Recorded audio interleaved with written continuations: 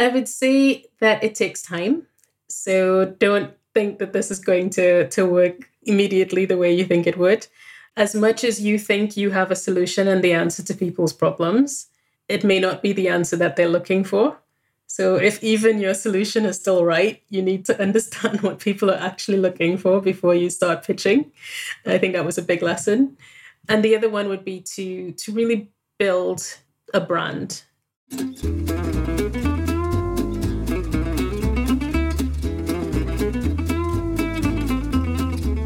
From Smashing the Plateau, I'm David Schreiner-Kahn with Going Solo. In this show, we discuss building your own successful business after a long career as an employed professional. Today on episode 127 of Going Solo, I'm speaking with business resilience and organic growth consultant Catherine Ann Byam. Catherine had a long, successful corporate career before she launched her own consulting business 2 years ago. Her business didn't evolve exactly as she anticipated, yet she is able to look back and see some of the key steps that had led to profitability. If you've had some unexpected surprises in your business, you'll want to hear some of the key steps in Catherine's journey that have supported her success. Stay with us to hear all the details. Implementing key structures as your business evolves is one of the strategies you will learn as a member of the Smashing the Plateau community. Inside the Smashing the Plateau community, you'll find a range of tools and resources to support your business, access to experts, answers to your burning questions, and the camaraderie of supportive, collaborative colleagues. Check out the Smashing the Plateau community so that you can build a successful consulting business on your own terms, doing what you love and getting paid what you're worth. Learn more at smashingtheplateau.com/community. That's smashingtheplateau.com/community. Now let's welcome Catherine Ann Byam. Catherine is the wing woman to your genius and a business resilience organic growth consultant. As a strategic partner to leaders, she helps businesses design and embed effective strategies for responsible brand stewardship to deliver outcomes that favor a wider stakeholder view. Catherine, welcome to the show. Thank you so much, David, for having me. My pleasure. Tell me a little bit about your career and also how you transitioned from employee to entrepreneur. Well, I think I have to start with I've made several transitions in my life. I think I'm the queen of transitions. But I started my life as an accountant. I did banking for quite a bit, 2 years, and then I moved into a multinational company, tobacco company, did finance in there for 8 years. Then I moved into internal audit, where I got to travel around the world. I got to see things that I think I would not ordinarily have seen or experienced them in a way that I wouldn't ordinarily have experienced them. So I got to stay in some places that are pretty remote for up to 2 months at times. Wow. Which really changed my worldview. It really changed how I interpreted equality, inequality, geopolitics, and a number of things that sort of influence me today. And I then moved into supply chain, where I did change management, but I also did a lot of sort of specific roles in logistics and planning. And all of these transitions were a product of, well, so many things. But one of the main drivers for all of the movement was that I felt that I had a glass ceiling on my head and I couldn't go up. And when I realized I couldn't go up, I decided, well, why not learn as much as I can learn? And learning has been one of the things that has driven me to be where I am today. Tell me a little bit about the glass ceiling. As much as I can tell you, I think when you come from the Caribbean to a place like the UK, it's not always easy to make the impact that you had in the smaller setting. Let's put it that way. So at the beginning of my career, I had about 5 different promotions within those sort of first 10 years. And in the last 10 years, I only had 1. So that says a lot already. And once you kind of realize that maybe there's more at play here than just your talent, you start looking for ways to not feel trapped, is what I would say. So that's taken me to look beyond the circumstances that I was in at that time. I didn't want to go backward into finance. So I decided, why not take the talents that I have and use them somewhere else? So I moved into supply chain, which was pretty different, but having done internal audit before, I sort of understood the entire company. And this was a really great sort of baseline, a sort of foundation point for me to then make all the other moves that I made in my life. And moving into logistics was eye-opening. It's very, very hectic. It's probably the most intense role I've had in all of my career, besides finance, of course. And that was also a bit of, testing my mettle and seeing how resilient I really could be. Moving from a background where I didn't have that in there into logistics was really an important pivotal point. And midway through that, as big organizations do, there was a restructuring announcement. And I started to think, what could I be doing if I didn't have this job? But from a positive perspective, like what other opportunities could there be in my life if I wasn't doing this? And that's when I decided to do an MBA. I didn't get made redundant, actually. I kind of wanted it, but it didn't happen. And I decided to do this MBA. I came back to the organization after the 1 year sabbatical. And I really became fixed on wanting to do something that was more purpose-driven after having done that. So after having all the travel, having seen how people lived in countries like Uzbekistan and Uganda, or some of the places that I audited, I really wanted to have a bigger impact in terms of social good, in terms of business for good. And these things started to drive me to seek new opportunities as well. So in 2019 was when I made my final pivot to starting my own business. Wow. Congratulations. Thank you. Yeah, so you quit your job and became self-employed. Baptism of fire. Yes. And did you have any clients lined up? No. Right at the beginning? Wow. No. Absolutely a big risk. And it wasn't just a risk for me because my partner and I did the same thing at the same time. So incredibly risky scenario, but at the same time, we had built enough funds to be able to give us a grounding for the next, let's say, 2 years. So we gave ourselves sort of 2 years to make the business work. And what I thought would happen, it's one of those things. You think we have a combination of skills that will definitely sell. So I've done lots of change management and I have a cross-functional background. My partner was an IT consultant and he is now a data scientist. So he trained himself to become a data scientist. And we felt that this combination of skills, for sure, we're going to be able to do some turnarounds in sort of medium-sized companies. So we set out to target those companies as well as use our network. But the problem is that our network didn't necessarily match those companies. So our network matched more bigger companies because these are the types of people I built relationships with in my time at a big multinational. So it wasn't as easy to get into the smaller companies because we didn't have those relationships necessarily. So that was definitely some tricky times. And how have things transpired? Where are you now? So it's taken us roughly 2 years to bring the business to a place where we are profitable, finally. Congratulations. But it's taken, and I would say the third financial year basically is when this is all going to wash out. But it's taken a lot because we've gone through COVID, as everyone has. Both of us being in this position at the same time has been incredibly anxious. And I think, for most of us entrepreneurs, we know that this is going to be a psychological battle of wills, almost, to stay with it, to stay focused, to keep your faith that what you have to offer is worth it. But having both of us in the same position definitely brought a new level of anxiety, a new level of relationship stress, and a number of things that you probably didn't factor in when you made the decision to leap. But what really worked for us, I would say, is having faith, first of all, that we could do this and that we can get through the tough times of COVID in particular. Staying with learning. I think learning has been the biggest part of both of our careers and lives. We're both committed to that process of unlearning and relearning all the time. And that has helped us to focus in on something that we want to get to, understand where the gaps are, and really try to nail it and keep going and keep going and keep going. And I think failure is learning. So the fact that we went through that period of time when, We weren't converting as many customers as we needed to, but staying with it and understanding what the market really needed from us, that really brought us to a place where we can really say now that we've sort of figured it out.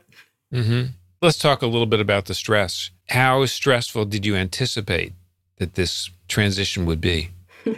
I would say I did not prepare myself for stress at all. I'm an eternal optimist, so I didn't think that I would be in a position of probably losing a few teeth to grinding, which happens as well. When we first did this transition, I took a bit of time off at the beginning. So the first thing that we did was to travel, to sort of get our mindset in the right place. So we took some time off to just be together, spend that time together, because we know that once we start putting the pedal down to the floor, we're going to need to keep it there. So we took 2 months off. We went to Australia and New Zealand, and we had such an amazing time just really traveling around by car, staying in a different place every night, but really trying to see as much as we can of the country, see as much of the wildlife as we could as well, in Australia in particular. And that sort of helped to reset, because I think there's a huge mental shift that happens between entrepreneurship and working in a multinational that you're not necessarily ready to do the minute you jump ship. And I think that time to sort of reflect and think about what we really wanted, what we wanted the company to be, was very important. So once we came back, we sort of centered around this idea of doing the digital transformation work, but couching that in sustainability and couching that in making space for people to do the innovative work to get us where we need to get to in terms of the transition the planet needs as well. So this was a big part of the combination of our skills. So the first bit is, if you go into an operation, the first thing they're going to tell you when you start talking about sustainability topics is what's going to pay for it, what's going to pay for this transition. And this is one of the reasons tagging on the digital transformation work was essential to sort of getting into the door, because then we can say, look, we can save you 20% here, and we can give you back sort of 5-10% to invest in your carbon transition or in whatever transition you feel like you need to make. And even in terms of the teams that you have built, just freeing up that time so that they can do the innovative work and creating that capacity for innovation would be so essential to your future growth. And that sort of idea and ideology really helped us to sort of stand out in some way. I think if COVID didn't happen, we would have flown a lot faster, but it really brought something different to the table, combining our skills like that. Were there particular activities or exercises or things that you did during those 2 months of self-reflective time that you think really helped prepare you for what came next? I think the main thing that we did then was to set our values. And I think that values and understanding your why is just so fundamental to whatever comes next. Because when you get to a point where the decisions are tough and difficult, you suddenly realize, why am I doing this? What's the purpose? What do I exist for? And I've had that question to myself several times in the last 2 years, especially after COVID, because ultimately we all have some kind of driving force, right? We have something that propels us forward. For me, it's definitely having an impact greater than myself. So having a mission statement that is really about saving the planet, saving humanity as a concept. So when I start talking about digital transformation, a lot of things come up. When I start talking about sustainability, a lot of things come up. And it's sort of understanding how to center myself so that I don't get lost in all the other things that come up. And I think there's a lot of complexity involved in change today, a lot more than we probably had a few years ago, or maybe 5 years ago, even before the Paris COP21 agreement. People weren't thinking like this. People weren't thinking about how much change we would have to make in a short space of time. Certainly before COVID, we thought that digital transformation would take a lot longer. And well, we've had a sharp awakening to that as well. So I think really being able to understand purpose, being clear on how your decisions are rooted in that purpose, and being able to decide based on those values how to move forward when things get tough, that's been essential. And as the stresses started to show up, are there things that you now do or that you've done over the last 2 years that have really helped you get through the tough times? So I would say for me, I am not the world's best meditator. So if you're looking for the meditation answer, you're not going to get it here. I recently realized, self-diagnosed, that I am ADHD. And ADHD is a fascinating thing because it allows you to hyper-focus on things that are really important to you. It also means that other things could burn you out, right? So you need to understand how to manage all of this in all the work that you're doing as well. So one of the first principles that we both set up in the business was we don't work on Mondays. So Mondays was a day we would go walk or do something together, whatever. But we did that also because of COVID, to be fair, because we didn't want to encounter too many people on weekends, for example, because everyone who was working in a sort of traditional 9 to 5 would be out on the weekend. So we decided Monday would be that day. We also wouldn't take meetings with clients or any sales calls or anything like that on Wednesdays and Fridays.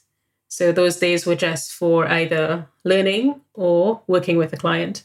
And the sort of Tuesdays and Thursdays would be the actual phone calls, the actual conversations with clients, but also thinking about taking on new clients.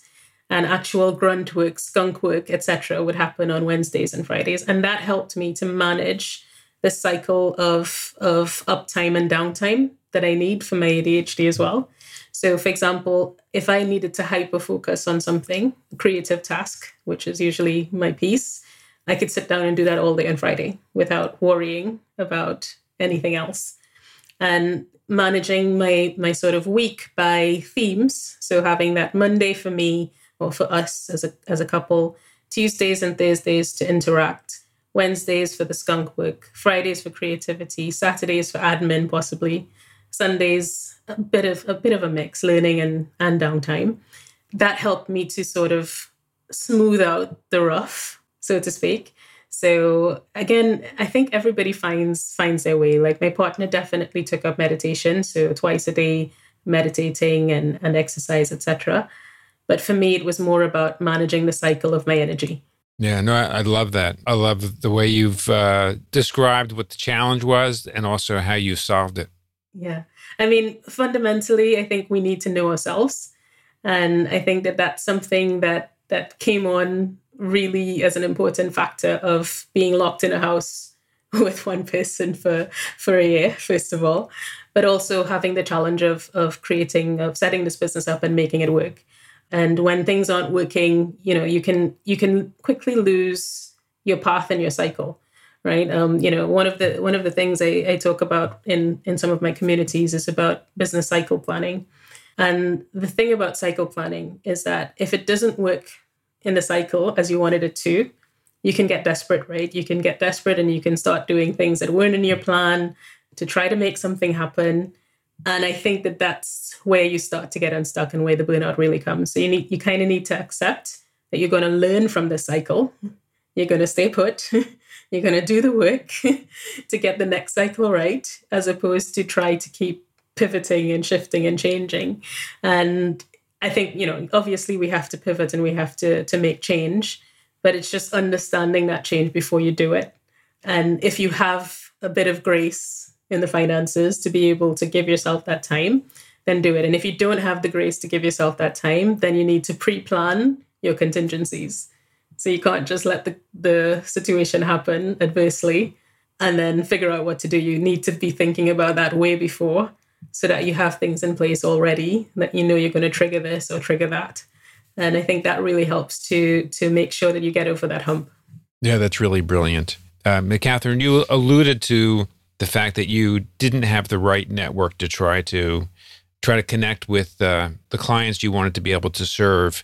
How has your business evolved in terms of connecting with your marketplace and also identifying what it is they need the most and how you can provide the kind of solutions to their problems. Yes, I think two things have really helped. First of all, I started my podcast, Where Ideas Launch, the podcast for the sustainable innovator. And it was centered around the idea that employees are the greatest innovators in the world, not entrepreneurs. So I wanted to connect with people who were employed, but thinking about what they can do purpose-wise, what they can do sustainability-wise in the organizations that they were in. And that was a way to sort of tap into a different audience. I launched a podcast in October 2020, yes. And after that, someone decided to give me her Facebook group called Women in Sustainable Business. It was very bizarre, but she listened to a couple episodes of my podcast, liked my content, liked the business knowledge that I was bringing to the podcast. And she said, look, I've been looking for someone with your kind of knowledge to take over this group because I don't feel like I can help the community as much as they need it. And I thought you'd be great. And what that did was it gave me sort of instant credibility. So suddenly I had this group of 500 women at the time. It's now grown to 3,500. And that's in a year roughly. And I was able to sort of understand what was happening in sort of I would say they're a combination of artisans as well as people running things like platforms and stuff like this. So I've had quite a mix of different types of business in this group, but it gave me a really good way to understand what the struggles were in trying to be sustainable in business, what sort of challenges people were facing and how I can help them solve it. It also gave me credibility in the sort of network. So I use LinkedIn as my channel to get the word out about the podcast, etc. And I've had people, write to me saying, oh, this episode was really good. I loved what this person had to say, or, I love this conversation. Thank you for bringing it to us, etc. And that allowed me to start having conversations with people in a different way. So I think a combination of having a vehicle to open the door and talk to people, which is the podcast, which is even inviting guests, as an example. And then having LinkedIn as a place that I'm showing up regularly and making connections, making sort of real connections with people. That's helped to sort of position me as an authority in change and in sustainability. And that's really, really helped. In terms of Chris, he has been using Twitter as a platform, which has worked remarkably well. I'm quite surprised at how well it's worked. But he's found a community of data scientists who do visualizations using just data. So no Photoshop, no PowerPoints, no nothing like that. They use simply coding to make beautiful graphs. And he's now become quite a legend in that community. So week after week, he tends to be the one with the most likes nowadays, which is just amazing as well. And that's brought business as well. So just showing up with the value that he has and the skill that he has brought business as well.